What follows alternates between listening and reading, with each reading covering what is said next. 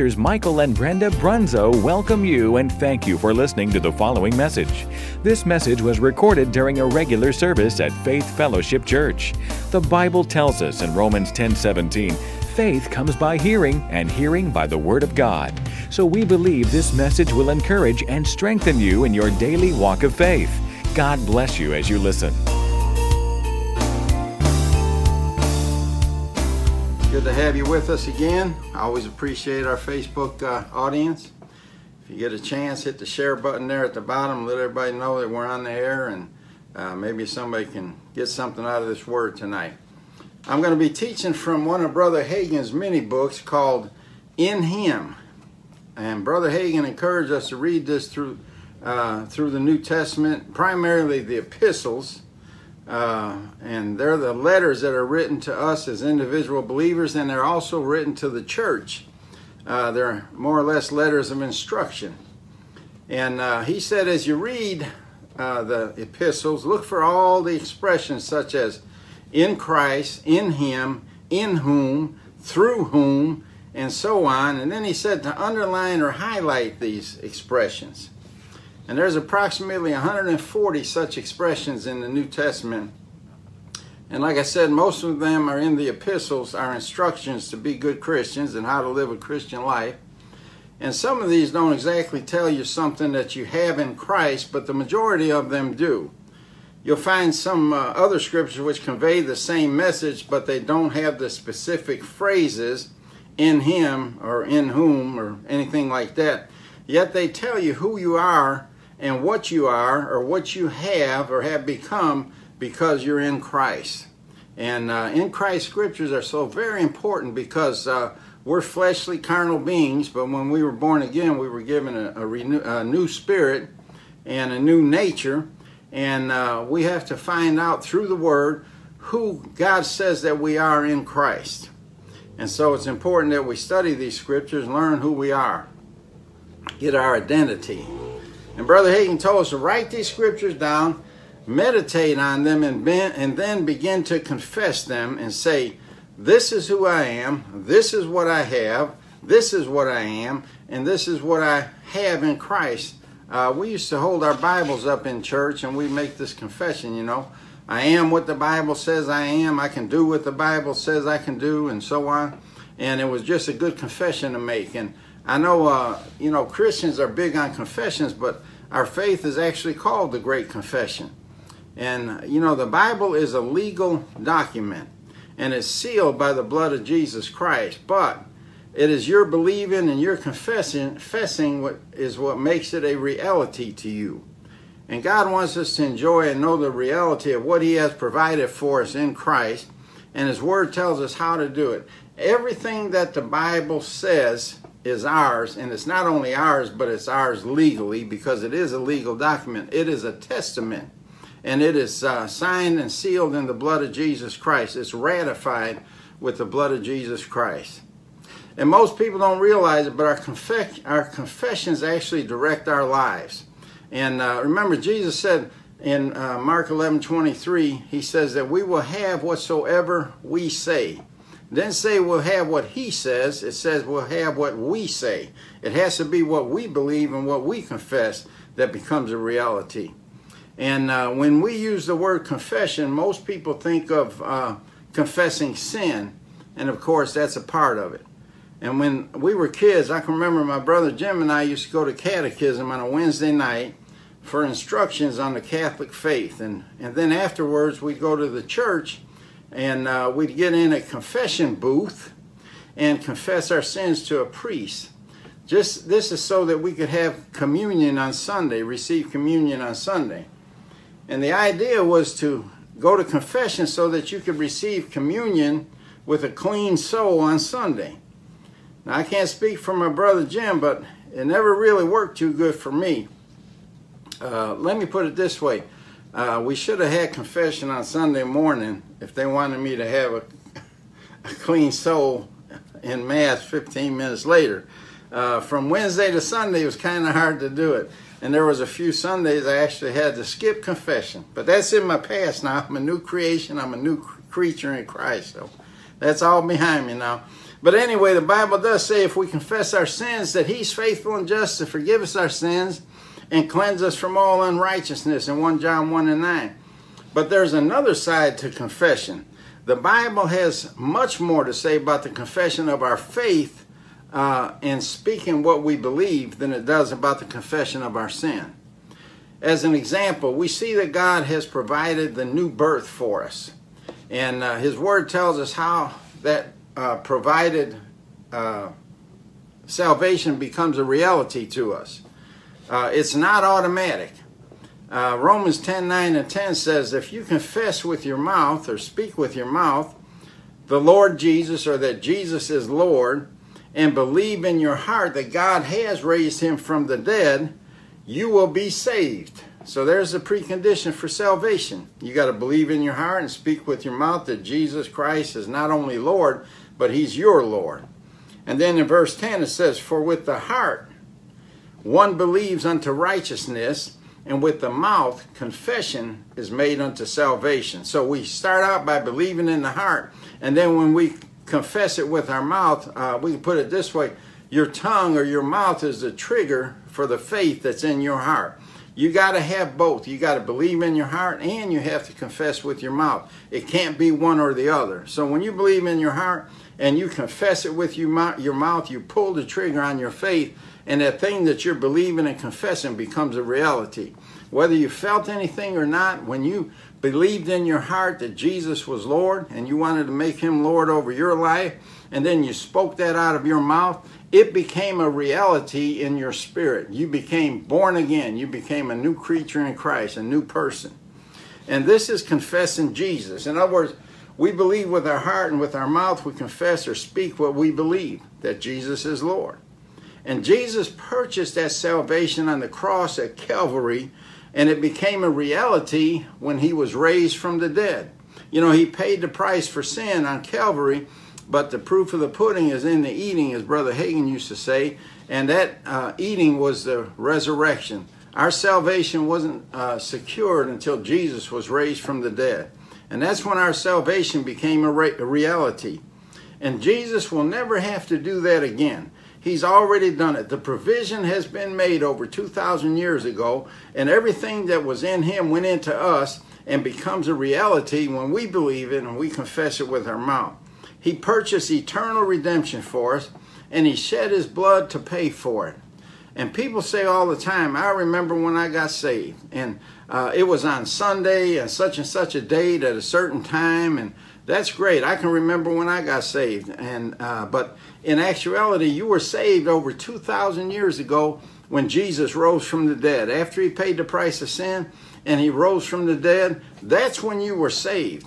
It just became a reality on that particular Sunday morning because you confessed that you were in him and he was your Lord.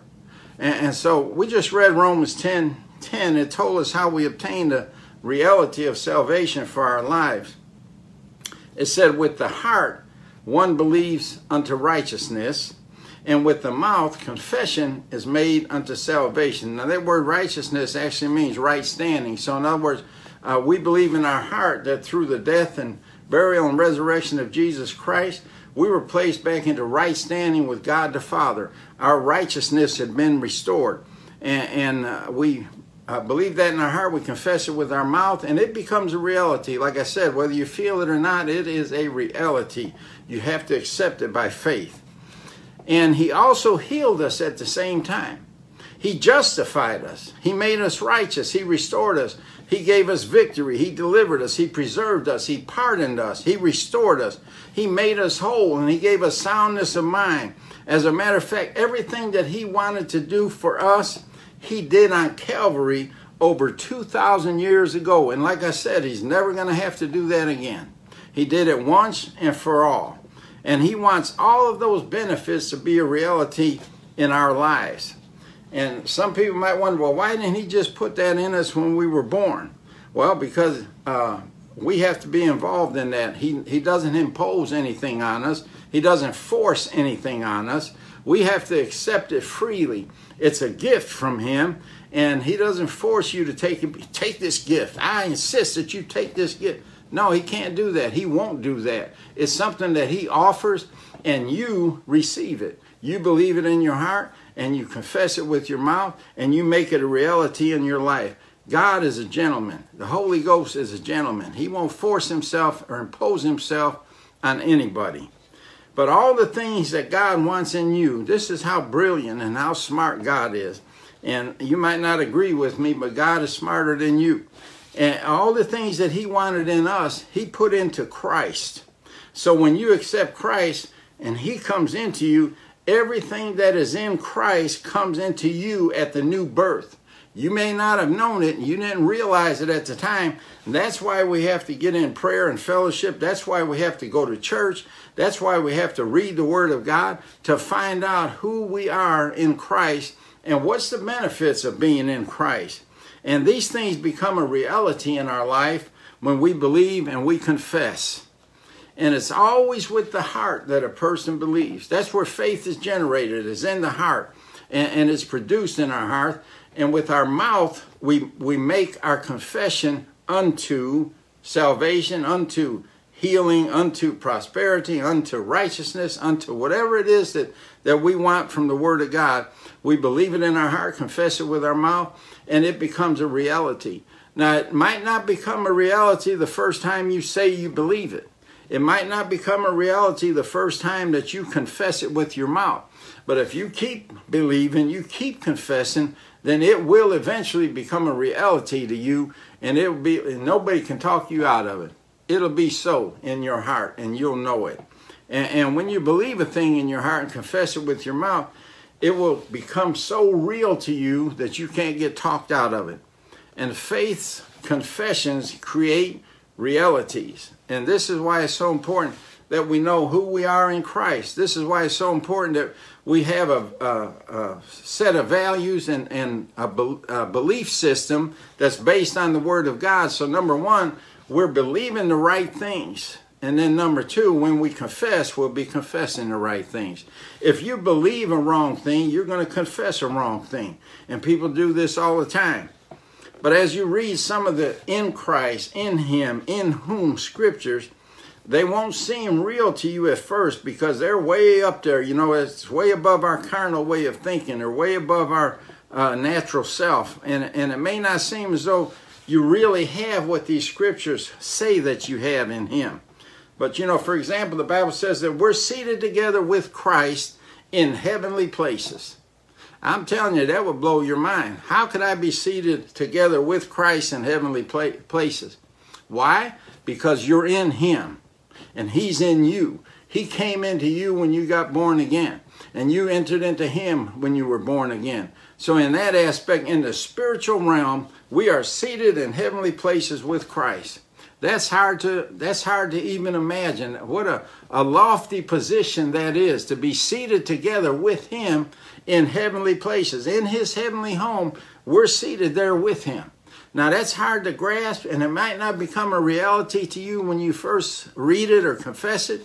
But I'm telling you, you keep believing it, keep confessing it, and you'll eventually realize that that is your position in the Spirit, and you'll accept it as a reality. And again, no one will be able to talk you out of it. Hallelujah. But if you'll begin to believe in your heart, confess with your mouth, and because you do believe God's word in your heart, this is mine, this is who I am, this is what I have, then it will eventually become a reality to you. Now, it's already real in the spirit realm. Like I said, we're seated together with Christ in heavenly places in the spirit realm. But we want it to become real in the physical realm, and it will someday. We will actually live with Christ, and we'll live with Him in heavenly places. We'll be seated with Him in heavenly places. We'll sit at His feet and be taught for all eternity. And this is what I have. And when you say, this is what I have, this is who I am, then it will become a reality to you.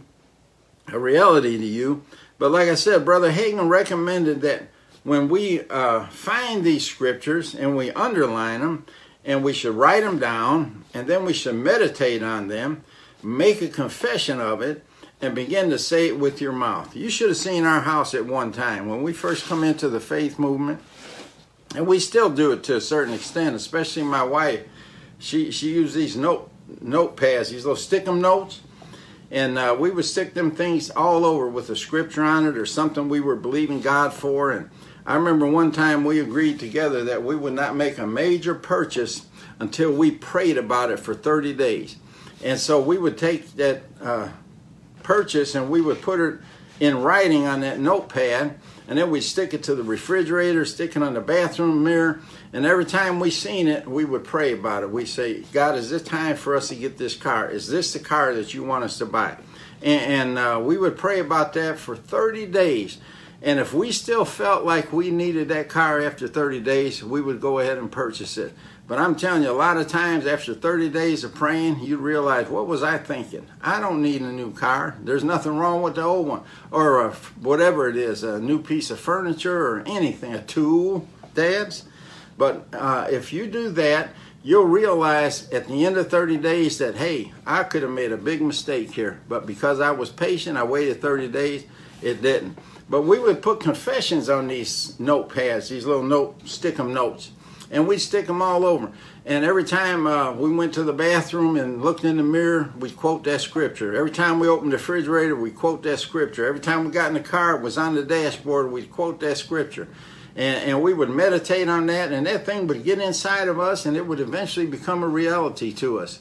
And I mean, it would just click. It would, we're believing it, we've been confessing it, and now all of a sudden it's, hey, it's mine, I've got it.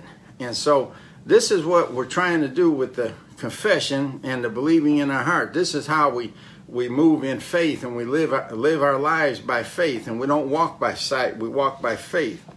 But the confession, being born again and becoming a child of God, is the first confession that we have to have. That's the great confession. That's the one that makes all the other ones available to us. It's the key that unlocks God's provision and all his promises to us. You know, there's only one word in the Bible for a sinner or somebody that's not born again, and that word is repent. But I'm telling you, if you'll do that one word, if you'll repent and make Jesus Lord of your life, then everything else in the Bible, all the promises and all the benefits become yours just by repenting and making Jesus Lord of your life. But the confession changes our lordship. See, there's only two lords in this world, God and the devil. And if we're not serving Christ, we're serving the devil. And I know we say, oh no, I'd never serve the devil. But I'm going to tell you what, God's either your master or you're serving the devil. One or the other. You can't do both. But the confession changes our lordship, first of all. We leave the lordship of the devil and we enter into the kingdom of God and we make Jesus Lord. Our lordship changes. And it defines our position. The confession of the lordship of Jesus immediately puts us under the care, under the protection, and under the provision of the Lord Jesus Christ. He actually becomes our shepherd. He's referred to in the Bible as the great shepherd and the good shepherd. John 10:14, he says, I am the good shepherd. So that tells me there's other shepherds, but they're not good shepherds. And the 23rd Psalm now belongs to us as well. And it's my favorite psalm. And when you begin to read it, the very first verse, it starts off with a bang. It says, the Lord is my shepherd, I shall not want. Some translations say, I do not want. I mean, that's a revelation in itself. You talk about confessions, you could say, I shall not want for ability, I shall not want for strength, I shall not want for money, I shall not want for joy, I shall not want for peace, I shall not want, I shall not want, I shall not want. I mean, that's a good confession. Whatever it is that you don't want to do without, you say, I shall not want for whatever it is. And you begin to confess that, and you keep it in your heart. And then the reason that you shall not want is because the Lord is your shepherd. You made him your shepherd. And I even wrote my own version of this, and I confess it during my prayer time. It's right in my list of prayers in the morning. And don't call me a heretic or anything like that. This is just my personal translation of it. It helps me to be able to quote it and memorize it myself. But I call it the BNR translation. That's short for the Brunzo Nearly Reverse Translation. But it goes like this. Lord, you are my shepherd, and because you are, I shall not want in any area of my life. You cause me to rest because you lead me to places of great provision and peace. You bring restoration to my spirit, soul, mind, and body. You teach me and enable me to do what is right so I can uphold your name. And even though I walk through dark places at times, I never have to fear any evil because I know that you are always with me to protect me and guide me. You prepare a table before me with everything I need, and you do it even in the presence of my enemies. You have anointed me with your power and ability, and I have exceedingly abundantly more than I need. I know beyond any shadow of doubt that goodness and mercy will follow me all the days of my life, and one day I will dwell in the house of the Lord forever and ever. Amen. So you see, that's my version of it. It's just a little more, I don't know, Englishized or whatever, but it's not too far off from the original script, and it helps me. And like I said, I quote it every time I pray. I quote that passage of scripture, the Psalms 23. But the whole psalm itself is a good confession to do on a daily basis. And like I said, it starts off with, the Lord is my shepherd, I shall not want. What better confession can you have? You know, because Jesus is my shepherd, there is nothing that I will ever lack. I will not want for anything. But let's look at some examples of in him, in whom type scriptures. In Acts chapter 17, verse 28, it says, for in him, now see, that's the key. As soon as I see in him, I'll underline it. If I see in whom, I'll underline it or highlight it or however you want to do it.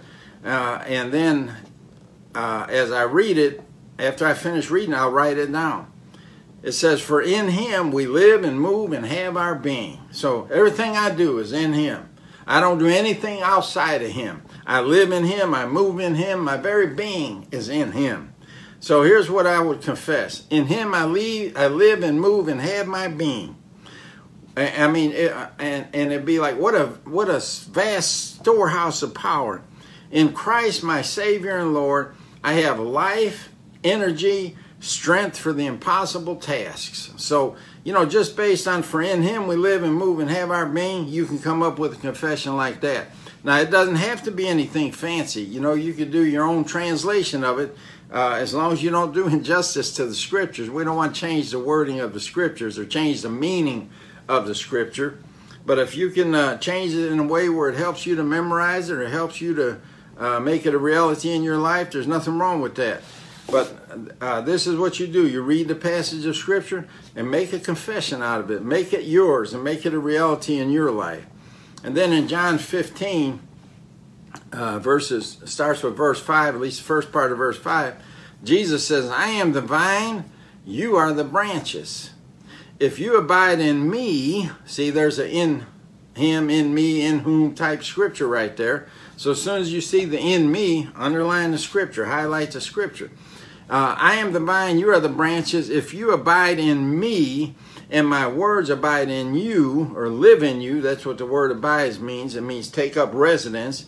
You shall ask what you will, and it shall be done for you. So here's the confession. I abide in him, I live in him. He's the vine, I'm the branch. Now, you know, on a tree, or, you know, you got a vine, you got the branches. Well, you know, everything depends on the vine. The vine is what's taking all the nutrients and everything, the water and everything that it needs out of the ground, and then it goes into the branches. But then on the ends of the branches, what happens? That's where the fruit appears. So we're connected to him. Now, if you lop that branch off, and I do it all the time with my trees on the property I have, if you lop that branch off, it dies. It can't abide, it can't live outside of the vine or outside of the tree trunk. So it's important that we're connected to him. He's the vine, we're the branch, and those positions never change, never change. And then so you could say his life, the life of God is in me. His nature, the love nature, is in me. Why is it in you? Because it's in the vine, it goes into the branches, it's in you. Just as blood flows through your natural body, his life flows through your inner man, your spirit man, your spiritual body that's on the inside. I will let that life and love dominate me. Isn't that a good confession? And then when you confess Jesus as your Lord and you're born again, that's when you come into Christ. That's when Christ comes into you. And that's the only way that you can get in him. But then Jesus said, if my words abide in you, if my words live in you, if my words take up residence in you, and that means that it is not only living in me, but I'm doing the word, I'm practicing the word, I'm walking in the word. And because a lot of Christians are born again, and they're in him, but his word is not abiding in them. It's not just enough to get born again. Once you're born again, like I said, you need to get into church, you need to get into the word, you need to get into prayer and fellowship. And apart from the vine, the branch isn't going to survive. So the word abides in me only in the measure that I actually practice it, only in the measure that I'm actually doing it. Am I a hearer of the word, but a forgetful doer? Or am I a hearer that does the word that I hear? And you know, I may memorize it, quote it, even preach it without it living inside of me. But that word lives in me only to the measure that I practice it, only to the measure that I walk in it. I let that word have free course in me. It teaches me, it governs me. I let it dominate me. And these are things that you have to do voluntarily because he's not going to force them on you. You know, I let that message or the word take place in my life. And I would Christ if he were here in the flesh as well.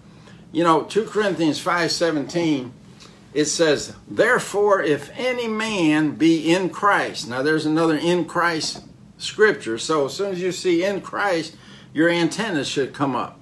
Therefore, if any man be in Christ, he is a new creature. Old things are passed away. Behold, all things are become new. So here's a confession for that. I'm a new creature in Christ Jesus. I'm a new creation being with the life of God now in me, with the nature of God now in me, and the ability and power of God is now in me. That's a good confession from that passage of Scripture, isn't it? See, a Christian is not renovated like an old car. He's not rebuilt. When you're born again, you become a new creature. You're not just made over. You're not refurbished. You didn't just get a new paint job. He said you have become a new creation, a new creature, and something which never existed before. One translation actually reads that he is a new species. And so the Christian at the new birth doesn't have a new physical body, though you will someday. You will have a brand new physical body, the perfect age, the perfect height, the perfect size. You know, some people think I'm a little overweight, but I'm really not overweight. I'm just too short for my weight. So if I was a little bit taller, my weight would be okay. So, but anyway, I have a perfect body, perfect age. Everything will work properly. There'll be no sorrow, no pain, no tears, no anything. We'll have a new body someday, but we don't have it yet. But it is the man on the inside who is the new creation. It's the inner man. The old man who used to be there, he's gone. He should be gone. He should stay gone. And the inward man is the real you, the new you. You put off the nature of your old Lord, which was the devil. You put on the nature of your new Lord, which is the Father God. So the inward man, the real man, is a new creation. He takes on the very life and nature of God. And this is something that's hard for us to comprehend because we're so carnally minded and we're so natural. We're natural beings, and you know, we got to see it before we believe it type of people. But faith works the opposite way. You believe it before you see it, and you believe it before you feel it. You don't have to have evidence for it. The only evidence you need is the Word of God. If God said it, it's so. You know, somebody once said that if God said it, I believe it, that settles it. Well, I say it this way. If God said it, that settles it, whether you believe it or not. But anyway, then it's the new man on the inside that will eventually, as you work on it, as you read the Word, as you pray, as you fellowship with God, you become more and more like Christ. and he will eventually manifest on the outside. You know, Jesus on the inside, working on the outside. When you get him on the inside of you and you submit to the word, he'll eventually show up on the outside of you, and people will see Christ in you, the hope of glory. But we got to learn to let this new man on the inside dominate the outward man, and that's a difficult thing to do because we're talking about the flesh, and the flesh is strong. The flesh is a formidable opponent, but we have to keep feeding our spirit until our spirit is bigger and stronger than the flesh, and we make the flesh dominate to the spirit and not the other way around. See, God is looking at that new man in Christ when he looks at us. He don't see you the way you are. He don't see you the way you used to be on the outside. And when he's looking at us, he sees us in Christ, and we look much better in Christ than we do out of Christ. And we can't see each other in Christ. We look at each other from the natural standpoint, but God looks at us in him. When he looks at us, he sees his son in us. Ephesians 2:10 says, "For we are his workmanship, created in Christ." There's another in him, in Christ, in whom scripture. So we'd be highlighting that or underlining it. And then we would confess, I am his workmanship. He made me a new creation. See, that's the whole thing. He said it, that settles it. And if he says I'm his workmanship, then I'm his workmanship. If he said I'm a new creation, then I'm a new creation. And I might have to bring my carnal way of thinking in line with that. But if I keep believing it in my heart because the word said it, and I keep confessing it with my mouth, it will eventually become a reality to me, and I'll start acting like I'm his workmanship. I'll start acting like I'm the new creation that he made me. You know, Kenneth E. Hagin's son, Kenneth W. Hagin, I know they're both Kenneth Hagins, but they're not senior and junior. Dad Hagin had the middle initial of E, and Kenneth's middle initial is W. So when we talk about Kenneth W. Hagin, that's the pastor of Rhema Bible Church and Rhema Bible College. He's the head of Rhema Bible College and Rhema's worldwide ministry. Well, he wrote an article, and as a matter of fact, I read it today as I was researching this, and it's called Our Identity in Christ, and it's somewhat along these same lines right here. I'm not going to make 30 minutes tonight, sorry. But anyway, he said one of the most important revelations that we can get from the Word of God is to understand who we are in Christ. That's one of the most important revelations. Identifying with Christ will change the way we live and cause us to rise up above adversity. Not understanding our identity in him will keep us living far below our rights and privileges in Christ. So what does it mean to identify with Christ? It's normal for us to identify with something or someone. That's one of the reasons that gangs are so popular, because some children have been rejected by their parents, rejected by their teachers, rejected at home, but they find solitude in a gang on the street because they're accepted. And so they begin to identify with that gang, and it makes them feel connected, and it gives them a feeling of belonging.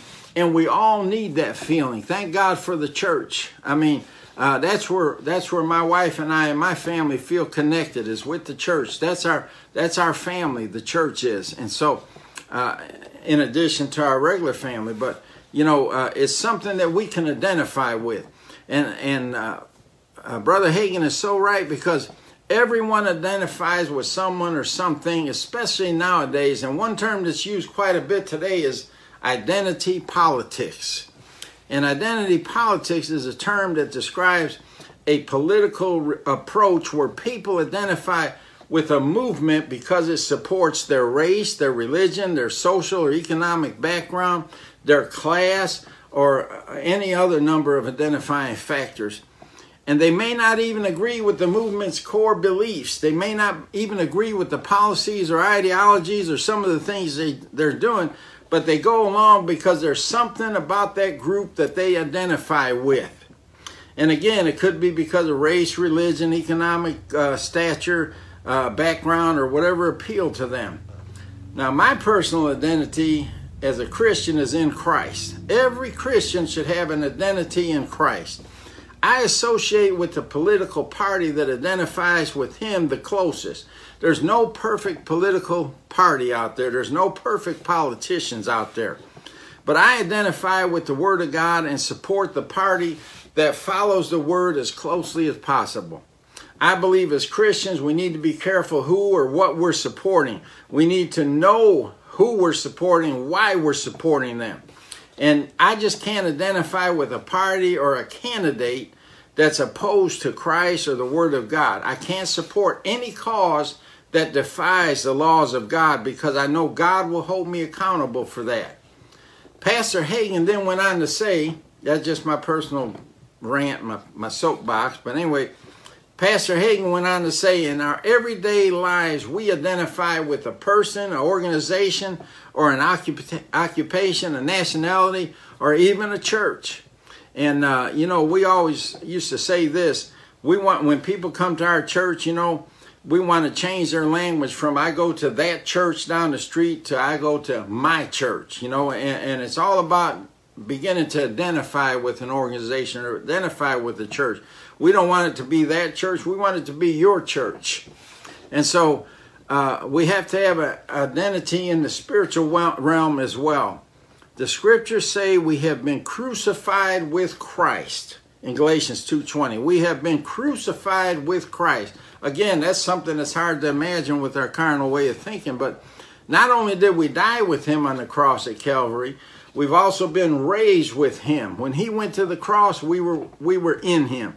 When he went to the grave, we were in him. When he was resurrected, we were in him. When he went to heaven, we were in him. And that's why we're seated in heavenly places with Christ. But this is what we call real identity. Christ identifies with us. He loves us so much, he identifies with us. And we identify with him. Ephesians 2:4 and 7 shows us this. Or 2:4 through 7.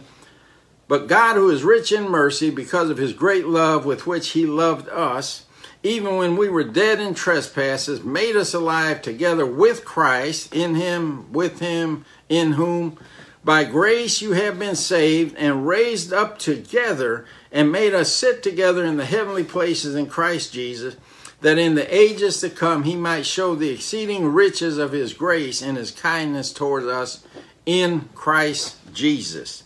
So according to this passage of Scripture, like I said, we're seated with Christ in heavenly places.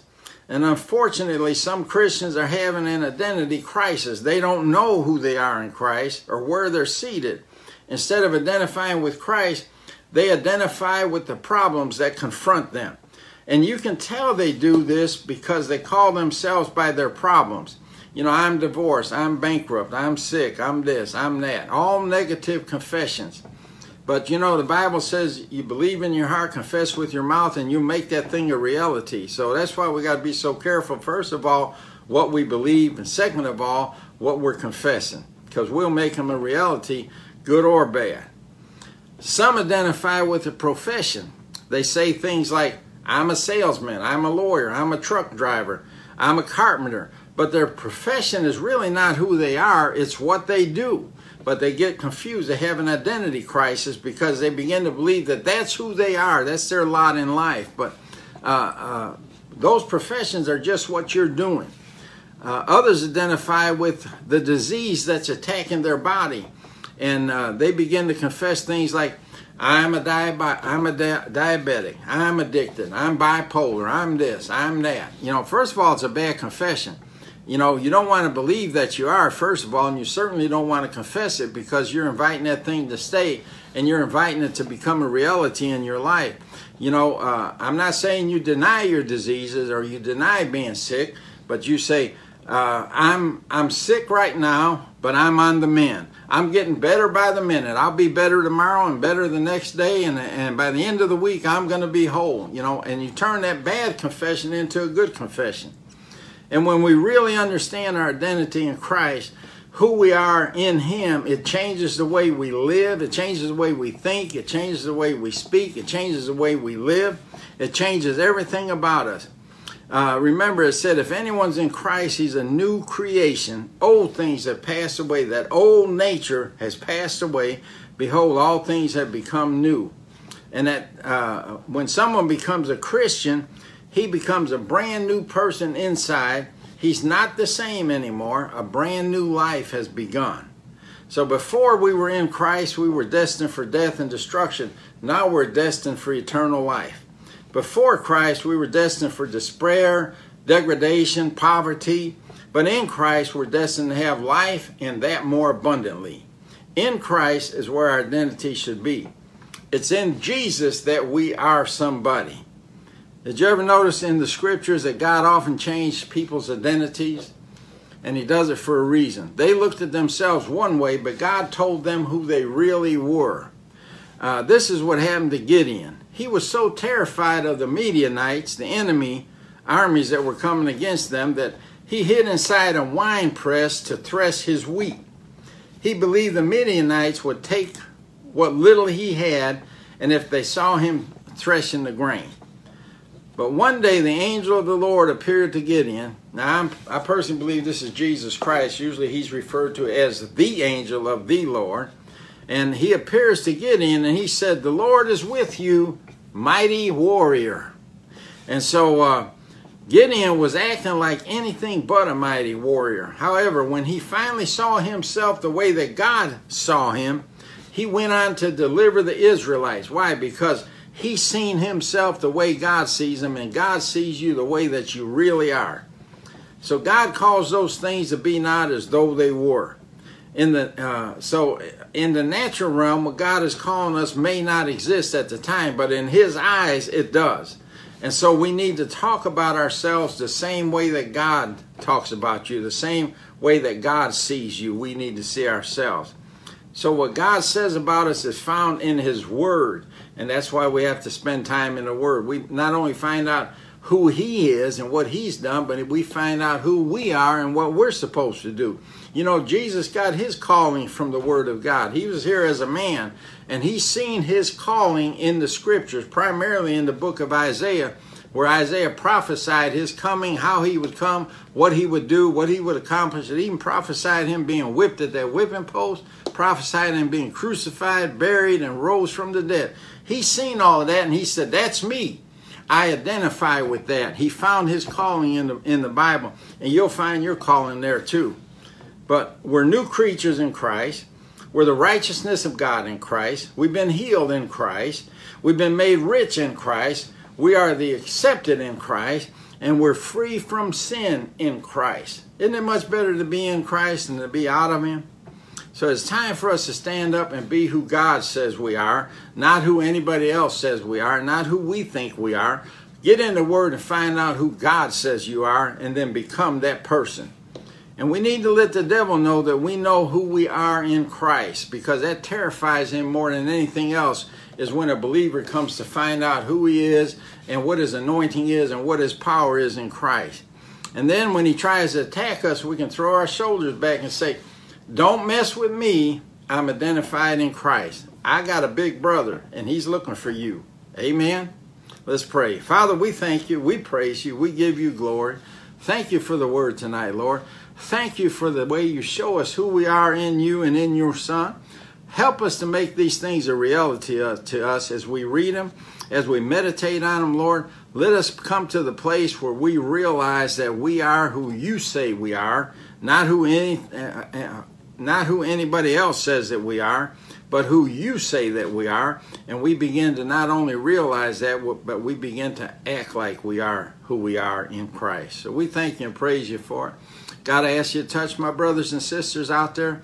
Heal their broken bodies, Lord. Give peace to their minds. Heal their emotions. Touch them in their spirit realm, Lord. Raise them up and strengthen them in Jesus' name. Amen and amen. Well, God bless you. It was good having you with us tonight. I hope you got something out of this teaching.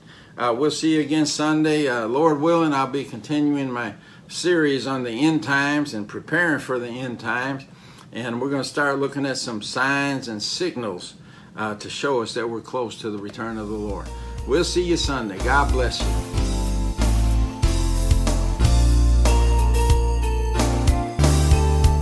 This concludes this message. Thank you for listening. We pray that it's been a blessing to you.